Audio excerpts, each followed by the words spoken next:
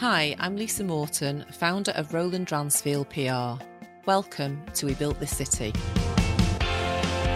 With this podcast, I wanted to shine a light on the people who have put the heart into modern Manchester. You can build a city with bricks and mortar, but it's the people that make Manchester great. And in this episode, I wanted to revisit one of those people, Barber Jed King. Jed was my very first guest on We Built This City. He's a barber on a mission to end homelessness. Since we spoke, he's done a second TED Talk and found himself in lockdown in Thailand. You're going to hear Jed's original interview, and then you'll hear from him as I caught up with him online from Thailand. His team at School Fades in Sale sent out his tools to him so he could start training people to cut hair in the local communities in Thailand and to continue to help with homelessness there too. His mission has spread further, so I want to know how he's been getting on. But first, this is how it went with Jed when we recorded earlier this year. I want you to meet Manchester barber Jed King of School Fades Foundation. Jed and his tribe are known to many people as a team who give free haircuts on the streets of Manchester to people who found themselves without a home. Jed and I talked for hours on the phone early in the morning, at night, making dinner while you're walking your dog, so it feels a bit different today while we're sitting together here in the studio. So just to start off, I wanted to ask you, how does cutting hair help homelessness? Well, the haircut is irrelevant, really. I mean, it's just a tool to get an in with that person. I always say, if you walk over to a guy who's on heroin, for example, and he's sat in a doorway and he's down and he's depressed and he's thinking about all the things that have gone wrong in his life, and you ask him to get onto a drug program, come and take advantage of what we've got to offer, he'll say no every time. He won't want to know at all. He's totally disengaged. So this process that we've come up with literally changes somebody's physiology, changes their state, and state is everything. People in a bad state make bad decisions. People in a good state make better decisions, more in line with who they really are. So during the haircut, we do different things to change the physiology. We pull the shoulders back, we lift the chin up. As we comb the hair, as the hair's removed, as we clean off the dirt, and as our incredibly positive team affects each person in the chair, they literally change state. They remember who they are, and we can start to ask questions and prime them, really, for a positive outcome. We can ask them what we're going to do with this situation. We don't connect through sympathy. We don't give them sympathy, because if we go to that dark place with them, it's detrimental to them. The brain will always give you an answer. Whatever you ask the brain, it'll give you an answer, and sometimes it's not true. If you ask, why me? Why has this happened to me? The brain might say, because you're no good, because life's paying you back for the mistakes you've made, and these things might not be true, but that's what happens. So when we ask different questions, okay, this has happened, but what are we going to do with it? What can we do with it? What's in your control? Your brain will start to tell you a more positive answer. So it's a whole system now. The haircut's just a small part of it. It's just a tool to change that physiology, to make that person feel better, make them feel a bit more human. But the beauty of the work is changing the state. For me, that's what it's all about, changing the state. And you've been very open about some of your struggles in the past. Obviously, I know you're in the forces before you came to be a barber. Can you tell me a bit about that part of your life and why you made the transition? Yeah, well, I mean, it's funny she'd ask that question, because last weekend I went to a wedding in Dorset, and I did my tank training in Dorset. So while I was there, I revisited the old camp, and it was crazy. I stood there for a couple of hours watching the recruits come in and out, these young guys. I was 17 last time I was there, and it was so surreal. It was so surreal. I was literally in survival mode then. Now I class myself as a very conscious person. I'm very aware. I believe I've got a high level of awareness. But back then, I was just surviving, literally just surviving, and that's why I joined the army, to get out of where I came from. And that was the beginning of me becoming a successful person. The army's a complex thing. So much of my brain doesn't agree with training these young lads to do the job they've got to do, but then the other half says, where would I be without the army? I don't know where I'd be without the army, because the army started to build the man I am now. I had no self-worth, I had no confidence. I was living in a bad state. I was living in survival mode. And the army taught me so many things. It taught me to give me a uniform, and I was this proud soldier, and I was taught to march, and I was taught to drive tanks and gun tanks. And then I found myself parachuting in Germany and ice climbing in Canada. And those experiences built self-worth, and I realised, well, I can actually be someone. I can actually do something with this life I've been given. And do you think that's helped you to encourage some of the young people that you've met while you've been talking to them on the streets? Absolutely, because I've been rock bottom in my life. I've been lower than you can possibly go, and now I'm a success. You know, to an extent, I'm a success. I've got a lot left to achieve, but in my own right, I'm successful when I compare myself to what I was and what I used to be. So I think that's valuable experience. You know, you can't beat life experience. And when you've gone from having nowhere to live to being a business owner, you can show others how to do it. And I believe you've actually got a responsibility to show others. You know, otherwise, what's the point? What's the point in all that pain? What's the point in all those lessons? You know, it's for a reason. And the reason is you show others and you lift others up. You said that when you set up Skull Fades, which was a major achievement for you, you didn't think when you were younger that you'd ever have your own business. But even that huge achievement, you felt that there was something lacking, that you expected to be a big part at the end of it, I think you've said, and that made me laugh because I think that wasn't an end result for you, was it? Yeah, I mean, I remember that clearly. You know, I wanted a business since I was 11 years old. I got my first job at 11, and the owner of that business was my first positive male role model. You know, he had a car and he had a house and he conducted himself well. He communicated with me in a way that I wasn't used to. And I thought, this guy's amazing. You know, I wanted to model him and behave like him and be more like him. But for me to get to where he was from where I was, it was such a long way to go. It was such a long journey. But fast forward, you know, to when I opened Skull Fades, I'd got it. I had what he had. You know, I had a nice place to live. I had, you know, a nice car and this business, and it was the most disappointing experience. It was so disappointing because I had so much to be grateful for, and I couldn't understand it. I couldn't understand why I wasn't happy and why I wasn't fulfilled. It didn't make any sense to me, and it drove me crazy. You know, I had to search. I thought, well, what is it all about? You know, I worked for so long to get here, and now I'm here. It doesn't feel like I wanted it. I expected it to. So that's when I really started to look in and you know, go deep. I'm not a surface level person. You know, I can't stand the surface level small talk, chit chat. You know, I like to go deep, and I think that's why most people are unfulfilled today, because they're scared of going deep. They present all this surface level crap because they're scared of the deep stuff. That really scares them. So I really went deep. You know, I took myself off to the Lake District and I meditated and I thought, and I just thought. You know, what is this all about? And you know, pulled myself apart in many ways. Went to the places that people are scared to go to. And what I had several moments of clarity during that trip, and one of them was it was deeply upsetting for me to walk around our city. Yeah, it was when it was just getting so bad in Manchester, and it was just getting to the point. It was 2014, so it was just getting to the point where people couldn't ignore it anymore. It was so clear, you know, there's somebody on every corner. So I decided I was going to do something about that, and all I knew how to do then was cut hair. You know, to cut hair, and we didn't go straight onto the streets. I offered our services in the shop for free. If you're homeless, you can come into the shop. You can access our services for free. You can have free products, and you know, hopefully that we can chat and direct you. You know, that was the basic plan. Also, if you're unemployed and you've got a job interview, you're trying to help yourself, you can do the same and access our services for free, have free products, and good luck with your job. Yeah. And I'm proud to say we've got loyal clients now who took advantage of that offer, and now they're in work and they keep coming back to us, so that's amazing. Mm-hmm.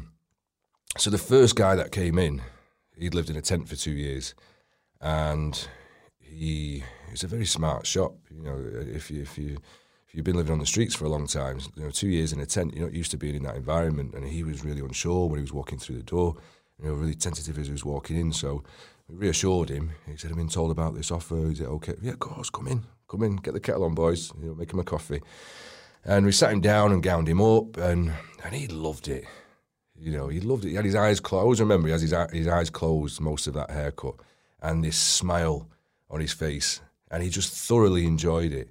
You know, he'd been sleeping rough in a tent for 2 years, no positive human interaction or contact, and he loved it, and you know, we shared stories, and I told him a bit about my life, and he told me about his life, and told me how he looks after himself, and told me what led to him being on the streets. And at the end of that haircut, he was so grateful. He was almost in tears, and I gave him a big hug, and you know, it brightened his day up.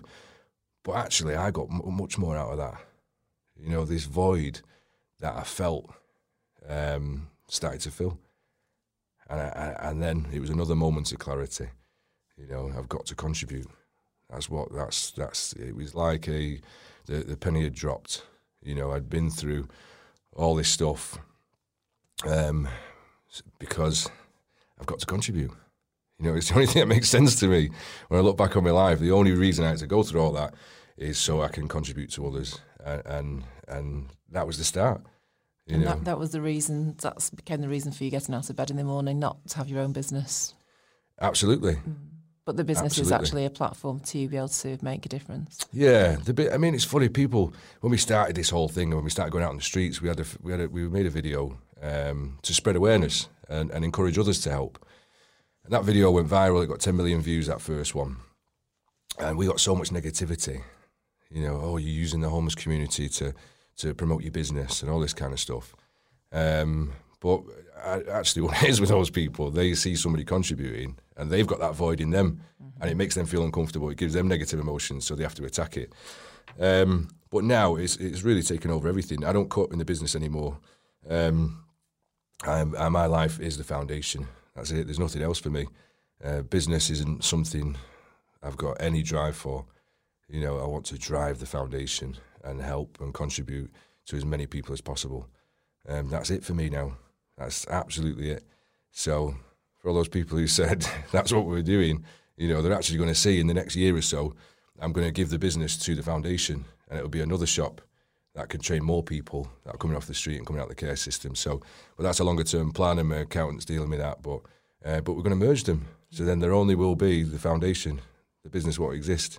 But the business skills that you've learned setting that up in the first place are really important for you to teach the young people that are coming through the system, aren't they? Because ultimately they're going to be self-employed potentially.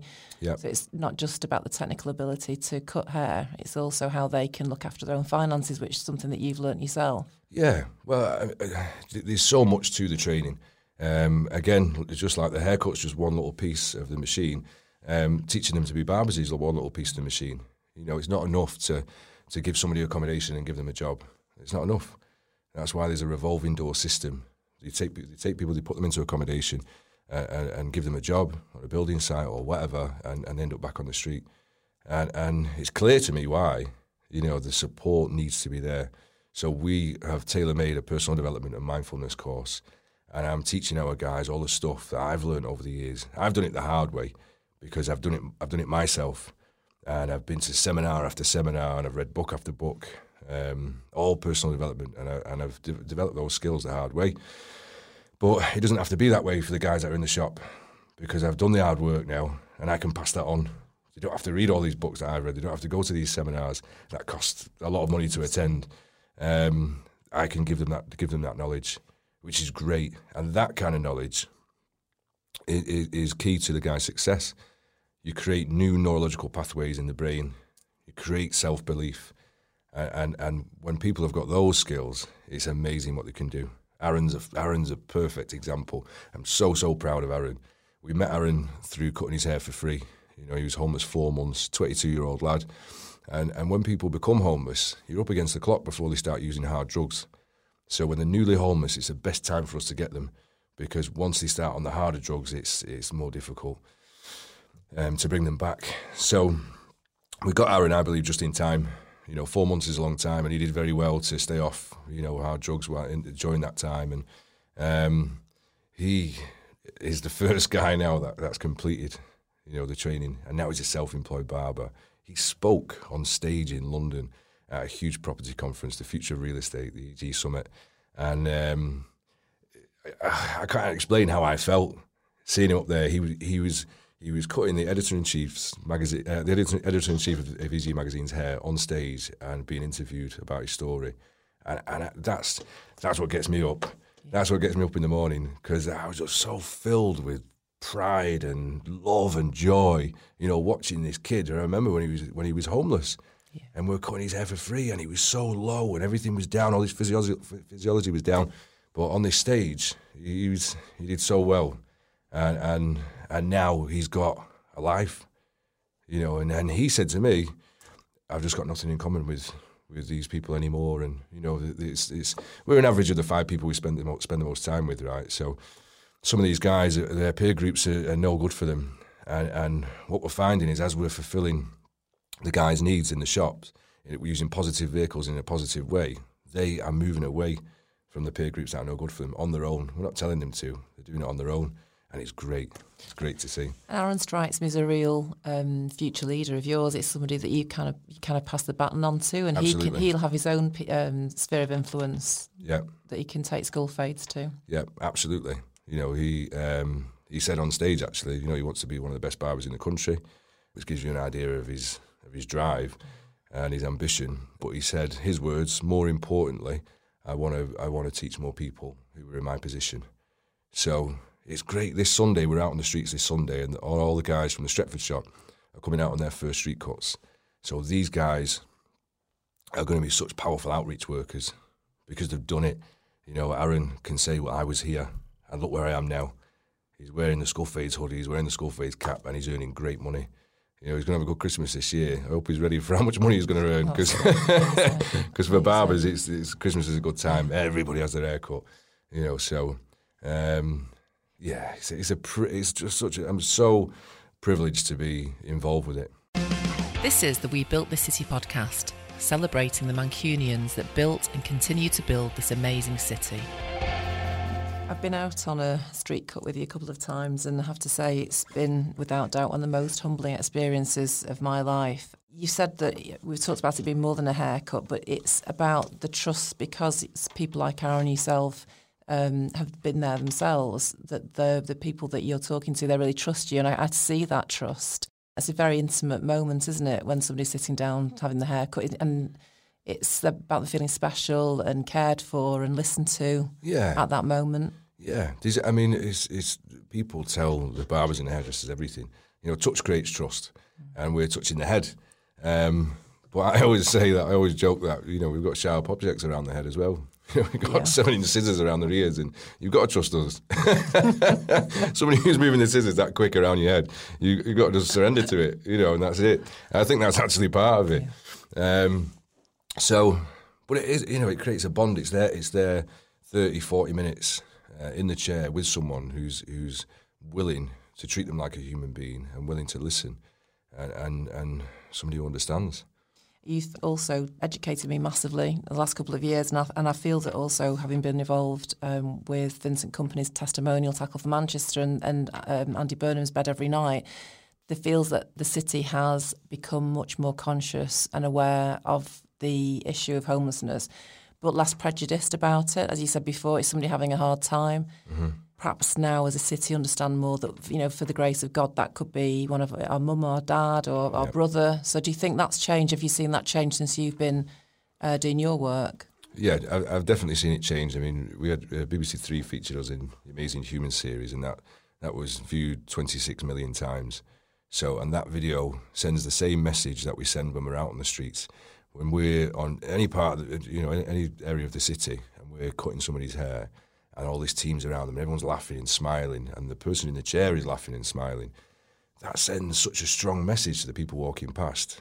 I observe the people walking past, and they smile, and they stop, and they watch and smile. And I believe that the message that sends is, look, these are part of our community too. These people are part of our community. It's getting your arms back around them and involving them. When they're sat on the floor, people are walking past and ignoring, but we're lifting them up and putting them in this chair, and that says to everybody else, these guys are part of our community too. So it's a strong message. It's a strong message, and it's the same message when we go to the refugee camps. It's the same message. People's perceptions begin to change. So I hope that we've done our bit in that. there's so much to do going forward. I've got so many plans. You know, we're really only just getting started. But I hope with the amount of hits we've had online, for want of a better word, I hope that's changed perceptions. Just recently, you launched a short documentary called Exiled, which is by Co-Action Collective. We helped launch that. It's incredible, very moving documentary of 6 months, really, of the School Fade's vision and work. That's obviously now available on YouTube. Have you had some response to that already? Because that's such a powerful message. Yeah, the best response I've had to that is a friend of mine actually became homeless recently, somebody I served with in the army. And that for me is difficult because it's very personal. You know, I love this guy like my brother, and he's had some awful things happen, and he's ended up on the streets of London. So we've been helping him and coaching him. I've offered him the training, offered him all sorts. But he watched the documentary, and he said, I've been coaching him daily, every day. I've been on the phone speaking to him, you know, telling him what to do, and you know, we're guiding him where he should go, and trying to change his mindset. And he watched the documentary last night, and he left me a voice note this morning, which was like 4 minutes long. And he said, I can now see everything you've been telling me is true. I can see that you've done it to yourself. I've been teaching him about self-love, loving himself first, making himself strong first, so then he can be strong for everybody else. And he got it after watching the documentary. So that, for me, if that's solidifying my coaching, then it's valuable. It's something that we can show to lads we're helping in the future. Fantastic. You've had a lot of support from our Greater Manchester Mayor, Andy Burnham, who has been a consistent supporter of the work that you've been doing and to end homelessness in Manchester at the bed every night. And he's a very busy man. I know you spent a lot of time. He speaks to you while you're making dinner and stuff, and early in the morning too.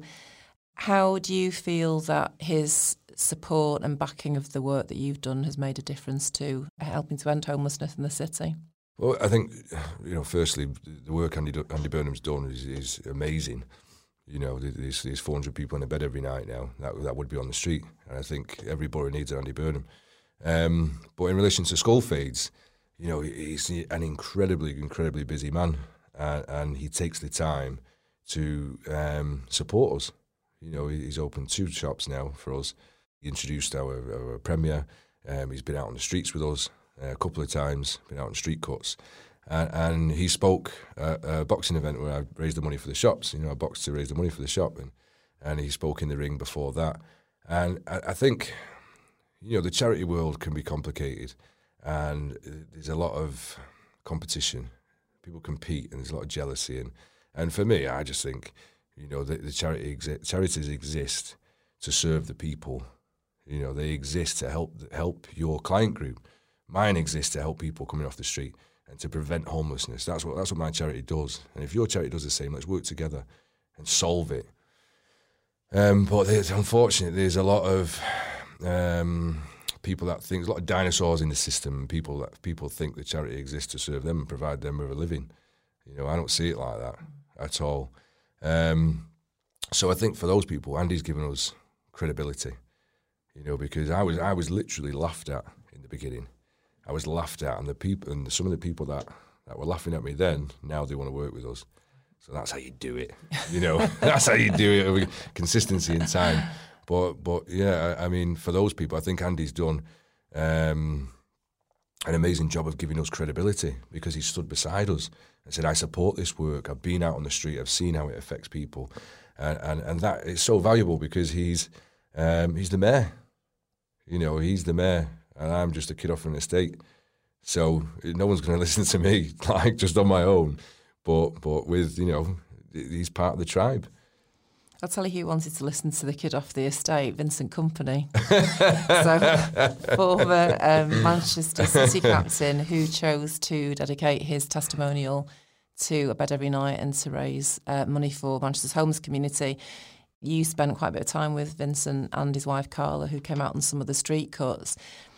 So he wanted to be educated by you and the work you've done. So, and do you think that made a difference as well, having somebody as high profile as him behind the work? Absolutely. You know, and all those people have got a profile and a position, you know, a high position in society. With that comes responsibility. You know, they're able to make social impact, real social impact, and they're able to create sustainable change. People in those positions. Vincent did an amazing job, and he's set the bar now for others, and I believe there are others starting to follow in his steps now. So it's great because all those people have got responsibility. The world's changing. The world's changing. It's not about what you can get. It's always been about what you can get, but life is about what you can give. If you're loving We Built This City, please could you take the time to leave a 5-star review on your podcast platform? Thank you. Let's talk about tribes. I've adopted this word having worked with you, and I'm just reading Seth Godin book, Tribes, because I've been hugely impressed by your ability to galvanise people around you. And I know that we talk, one of our principles at Roland Dransfield is leaders create leaders.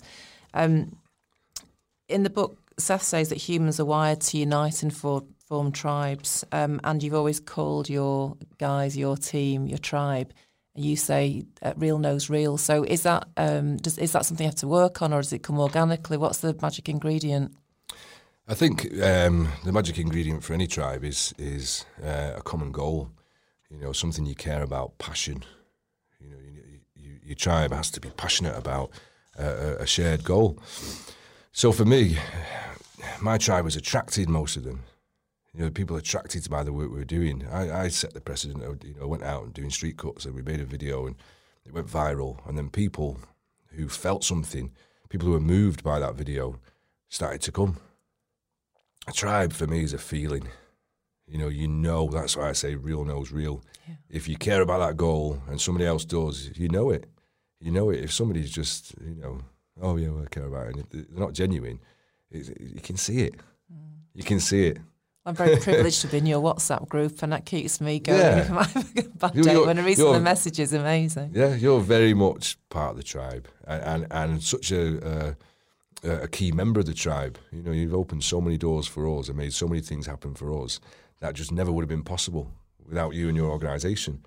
And you are so valuable to the tribe. You are, from the bottom of my heart, you really are. Manchester born and bred. This podcast is We Built This City. So what about this city are you so passionate about? I think Manchester's got a wonderful sense of community. Our symbol says it all, the worker bee. We see it when unfortunately we see it most when tragedies happen. During the Manchester attack, we gathered our tribe and took the resources we had, food and water and stuff, and we were handing that out to people who were looking for family members and members of the emergency services that didn't have a break. So during that, we really saw what Manchester is. Because we're in the city and the whole city came together, and the diversity we've got, all different races, religions, they all came together that day, and those things are designed to tear us all apart. Well, Manchester's answer was no, we're all going to get together. Every member of the community, we're all going to get together right in the heart of the city and celebrate, us and what we are, and coming together, we're all going to help each other. And that was really beautiful to see. And it's in line with our symbol, the worker bee. You've got obviously lots of Manchester graffiti in the shop, I think, so I know it's important to you. And you call your gorgeous daughter Annabelle Bee, don't you? That's your... Yeah, my little bee. My little Manchester bee, that's what she is, yeah. And how does she inspire you to carry on when you're having those down days? Oh, well, I mean, they just make everything go away, don't they? So she... So I was Daddy, I want a doodle. She can't say cuddle yet, so she says doodle. Daddy, I want a doodle. And I said, give her a cuddle. Nothing else matters, does it? When you're with your toddler, there's nothing else on this earth. So she's my why, really. I've got an incredible amount of pull. So people do a job and it's push. They've got to push to get themselves out of bed and push to get themselves to a place of work. If they're doing a job they're not really passionate about. But when you've got a passion for something and purpose, you're pulled. I'm pulled out of bed. I'm pulled onto the streets. It's my purpose. It's a different feeling. So I've got that, and I'm very lucky to have that. But she's really, my why, and why I have to keep myself strong, and why I have to keep progressing in every area of life. with my own emotions, with my own spirituality, with my own finances. I have to keep moving forward and progressing and getting to a better position, so I can be better for her.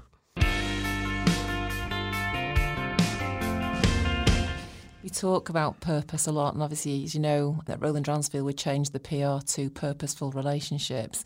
We have 15 principles of how we live professionally and personally, and I just wondered which one of the ones that we've shared with you spoke most loudly to you. I really love leaders create leaders. It's very easy to become a leader and tell everyone what to do, and you'll do what I say because I'm above you, I'm in charge. And that really is a negative vehicle to fulfill the need of significance. We all need to feel significant. And when people behave like that, that's all they're doing. They might not be bad people, but if they're saying, you'll do what I say because I'm above you, it's a negative vehicle to fulfill the need of significance. So I think when you can lift people up and create a leader, it's a really positive vehicle to fulfill the need of significance, because that makes me feel significant. When I've watched Dan, who is the manager of the Stretford shop, he was brought up in the care system, and he went to jail after that, at a young age, and he learnt barbering in jail. Dan is a wonderful leader. It'd be easy for me to go into that Stretford shop and say, right, you do it this way and you do it that way because that's what I say because I'm above you all. But no, that's BS. The right way to do it is to create another leader. So I'm working closely with Dan on a one-on-one basis, showing him how to lead. And he's making distinctions that I can't make. You create a leader, they're more powerful than you are because they're their version of it. And it's amazing to see that. It's amazing to see that. You're giving him ownership of that shop and letting him make his own decisions. He's made some amazing decisions. And it makes me very proud to see him function like that. That's wonderful because you actually then learn from other people yourself as a leader, and I think you never stop learning. And being a learner, not a knower, is important. Yep, I think the height of wisdom is knowing that we know nothing. Well said. So, how can Manchester help? I mean, where can we follow you, and where can we find out more about your work? You've obviously got lots of social media platforms. So, what's the best place to find more information? I think all the information's on our website, skullfadefoundation.co.uk. You can follow us on Instagram, follow us on Twitter, follow us on LinkedIn and Facebook. There's a lot of content on there. We post a lot of pictures and videos, a lot of stories. And you can keep up with the guys' progress, the guys going through the system. So people can help by sharing the work and supporting in that way. That costs nothing. Everybody can do that. And it all helps because you don't know who's going to see that post and then go, well, actually, I'm going to support. So support by sponsoring share as an individual, £20 a month, corporate package, $500 a month. Give us a unit. Give us a unit and let us change some more lives. So that was Jed talking about his aims for Skull Fade Foundation at the beginning of the year. And at the end of February, did his second TED Talk in Manchester, got on a plane to Thailand for a well-earned break, and then the pandemic hit. So here we are nearly 5 months later on video call. Jed, how's Thailand? It's amazing. I can't lie about that. It is amazing. It's also strange. It's not how Thailand normally is. It's very, very quiet. There's a lot of people struggling here too, and the pandemic's hit in a very different way here. Where I am on Koh Samui, there's 0 cases of COVID, but there's not very many tourists, and obviously Koh Samui being such a small island, it relies on tourism. So the people, most people are unemployed, and the people are really struggling. So you got your tools flown out to you, didn't you, pretty soon after lockdown, as soon as you could get them out there, and you've taken the whole premise of Skull Fades into Koh Samui to Thailand already. What have you been up to? So we started volunteering with a charity called Sisters on Samui, and they do 5,000 meals a week, feed the people here. So we started volunteering with setting up the lunch packs, setting up the bags. They do the 3 meals in each bag, and they distribute 5,000 of those every week. So we started helping packing the bags and handing out the food. And I got to know the founder, Yvonne. She's a lovely woman. And I told her about my organisation in the UK. So she said, well, why not, come and do it here? So we went into the villages and cooked for some of the Burmese community that are really living in poverty. and we did free haircuts there, and we did exactly what we do on the streets of Manchester, and it was great. It was great. Yeah, the pictures were lovely, actually. Yeah. And all the things that I've seen when I've been on street cuts with you, in terms of how people's state changes when you cut the hair, I could see that on the faces in those photographs that you sent over. Yeah, I mean, I don't know if it's ever happened here in the villages, and the response was really, really lovely, really lovely. It was the same changing people's state. We went into this little village, and everything's kind of made out of use like signs to build the houses, and corrugated steel. Is it pretty poor living conditions?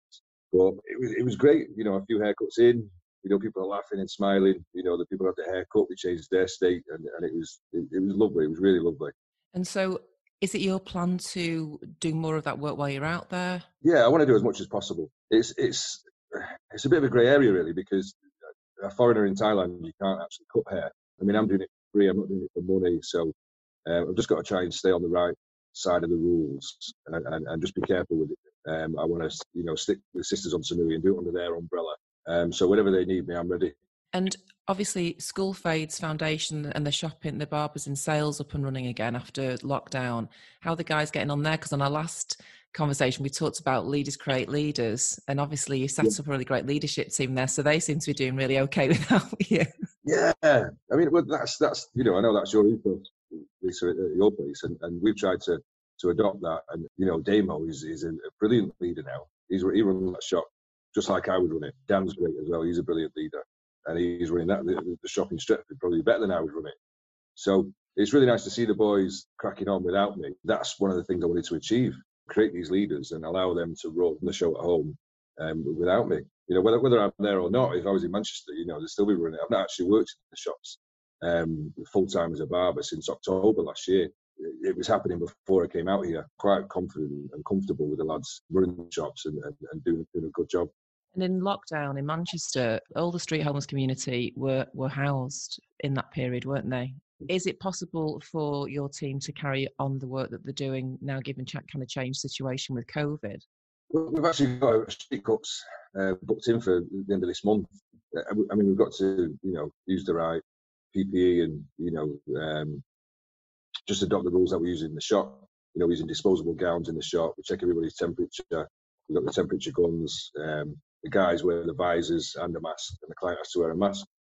So we just adopt that with street cuts. The guys should still be able to receive our services on the street, but we're taking the masks out with us. We'll use disposable gowns. We'll check the temperature before they get in the chair on the street, and just do exactly what we do in the shop, but on the street.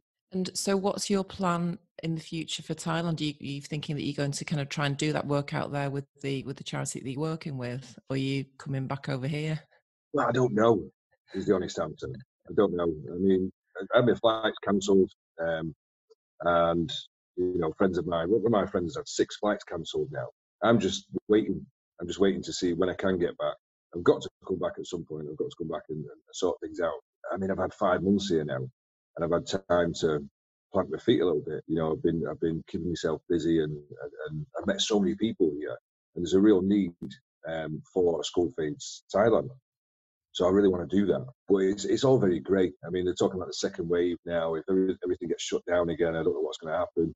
There's so much uncertainty for everybody. So I'm kind of just taking it day by day, making plans in my head. Nothing solid yet. But I would absolutely love to set up in Thailand. I would love to, and continue the work in Thailand, as long as the guys can continue to run in England. And they're doing that now. There's no reason why they can't. We can do all sorts. We can set up like an exchange program. The guys can come over from England and do some training with the guys in Thailand. We can have an iPad in the shop, linking the 2 shops, and we can train the guys over here online. My guys in the shops in England and my clients in England can see the clients here and see the barbers here being trained over the internet. So there's a lot we can do. It's limitless, really, I think, with our work.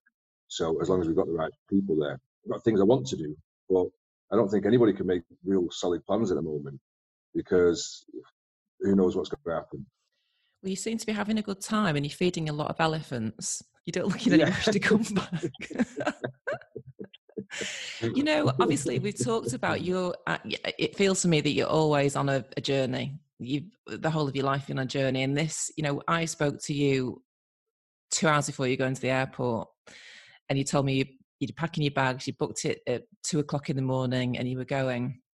and you felt a real draw to Thailand because there'd be a couple of times that you should have gone in the past and you didn't get there for personal reasons. And for me, it feels like you found your spiritual place. And you're there for lots of people all the time. I mean, you know, the work that you do, that must be it must weigh heavy a lot of the time in terms of the fact that I know that at times you feel depleted for all the work you do. Have you felt kind of really nourished by Thailand, taking this time out and having some time for yourself to reflect? It's been amazing. I mean, before I came out here, I was at a real low point, and not many people know that because I'm always so positive and I always present a really positive side of myself.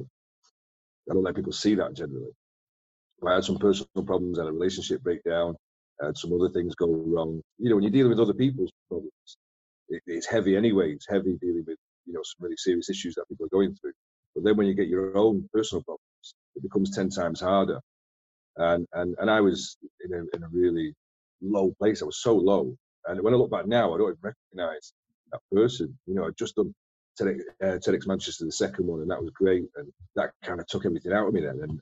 And my mate said to me, I met up with my mate, and he said, look, you're going away. He said, you're going away. That's it.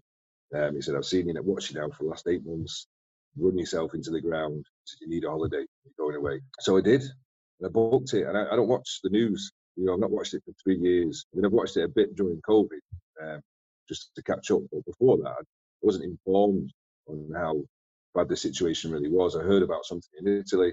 But as far as I was concerned, I was going to go on a 2-week break and come home. But 4 days after getting to Thailand, everything shut down. I was in Phuket at first. I had 4 days in Phuket, which was lovely. And then that shut down. And it got quite heavy in Phuket. There was a lot of military, a lot of police, and it felt quite unsafe. So then I moved to Krabi. And then a day later, the same thing happened there. So I thought, right, I've still got 5 days until my flight home. I need to get somewhere safe. So Koh Samui had 0 cases. So I thought, right, I'll go to Koh Samui. And I went to Koh Samui. And my flight got cancelled anyway. The island got locked down. They weren't allowing anybody on or off the island. There's a curfew on the island. They wanted to really preserve the 0 cases on the island, you know. So, and I've been here ever since. And I've just been trying to make the most of it, you know, like contributing a bit. Not as much as I do at home, but it's been quite nice. It's been on my terms. Everything at home, it's all the responsibility lies with me. And that can be quite stressful, you know, organising our winter events and even organising the street cuts, you know, all the food and all the volunteers and all the barbers, where we're going to go. It can be quite stressful. So it's been nice volunteering with another organisation and just turning up and being a volunteer and then going home, you know, without the responsibility. That's been really nice. One of the biggest lessons I've learned on this journey is it's okay to do things for me.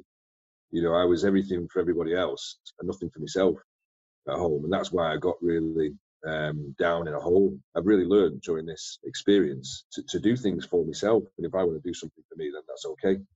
And do you feel that you've come under any criticism because you are somebody who's out there, invisible, doing stuff for people? I know the answer to that. I know that you've had some detractors and people have said you should be back in Manchester, you should be here, this is where you belong. How have you dealt with that? Well, I don't know, everybody's got an opinion, haven't they? You know, and you know, some people have really turned on me, you know, and said, you know, things like, oh, you just run away at a bad time and all this. It's simply not true. You know, they don't know. I don't explain myself to people. You know, if somebody wants to form an opinion without talking to me, turn against me, like that, that's fine. You know, you do that. I'm not going to explain myself. I've really found out who my real friends are, you know, during this experience, because there was a lot of people that were associating themselves with school faith with me for what they can get. You know, they can get something out of it, even if it's just positive association. And my good friends are the ones who think, I'm so happy for you, you deserve a break, you know. And I think I did deserve a break. You know, I didn't know I was going to get locked down for so long, but I did deserve a break. 100% deserve a break. So it's funny, isn't it? People react without thinking sometimes. Some of the people that have kind of turned on me for deciding to come out of here, it's all right. It's all right. I'm sure they'll get over it. That you say, you know, your friends are, don't you? Absolutely. And those that keep in touch. So when do we think you're going to see you then? Because my son needs a haircut and I'm not letting him come over to Thailand to get one. Well, I think the visa situation is complicated here at the moment. You know, I was looking at opening a shop here, But the Thai government aren't issuing work permits for anybody at the moment. They've extended visas until the 26th of September. We've technically got to be out by then unless they change the rules again. But I mean, Thailand, things change so quick. But we'll see, I would imagine, maybe the end of this month, maybe September, early September, or the end of September. But once people can actually start leaving, then once I know I'm going to book a flight and get home, that's when I'll book a flight. Because it's just that all my friends here now, you know, like I said, you know, one of my friends had 6 flights, but another couple that I know, they're trying to get back to France, and had seven flights cancelled. So there's no point at the minute. You know, I don't want to keep booking flights and having them cancelled. You know, when I know I can get home, that's when I'll come home. Well, obviously your team are doing a brilliant job without you anyway, and I mean that in a good way. And I see them around sail, and they all seem to be kind of busy, and they've always got a smile on their face. So you've done a great job there, Jed. But we do miss you. I can't wait to see you. No, I miss you, Lisa. Really yeah, do. absolutely. Really a big word to you. Well, you've been phoning me, even WhatsApping me in some of my darkest moments when I've been stuck on a Zoom call or something. I think he's there feeding those elephants, and he's just. I can't speak to you, so I've missed you. But yeah, look forward to seeing you again soon, and good luck with everything else out there, Jed. Yeah. All right. Thanks, Lisa. Take care. Jed King has helped build this city by inspiring people out of homelessness, by giving people the chance to have a fresh start, and he keeps on making life about what you can give rather than what you get. We Built the City is out every Thursday, when you'll hear more stories from the Mancunians born, bred or adopted that put the heart into modern Manchester. This is a podcast from Roland Dransfield PR. Our mission is to build purposeful relationships in all we do. If you want your company to be part of that, give us a call on the number we've always had, 0161 236 1122.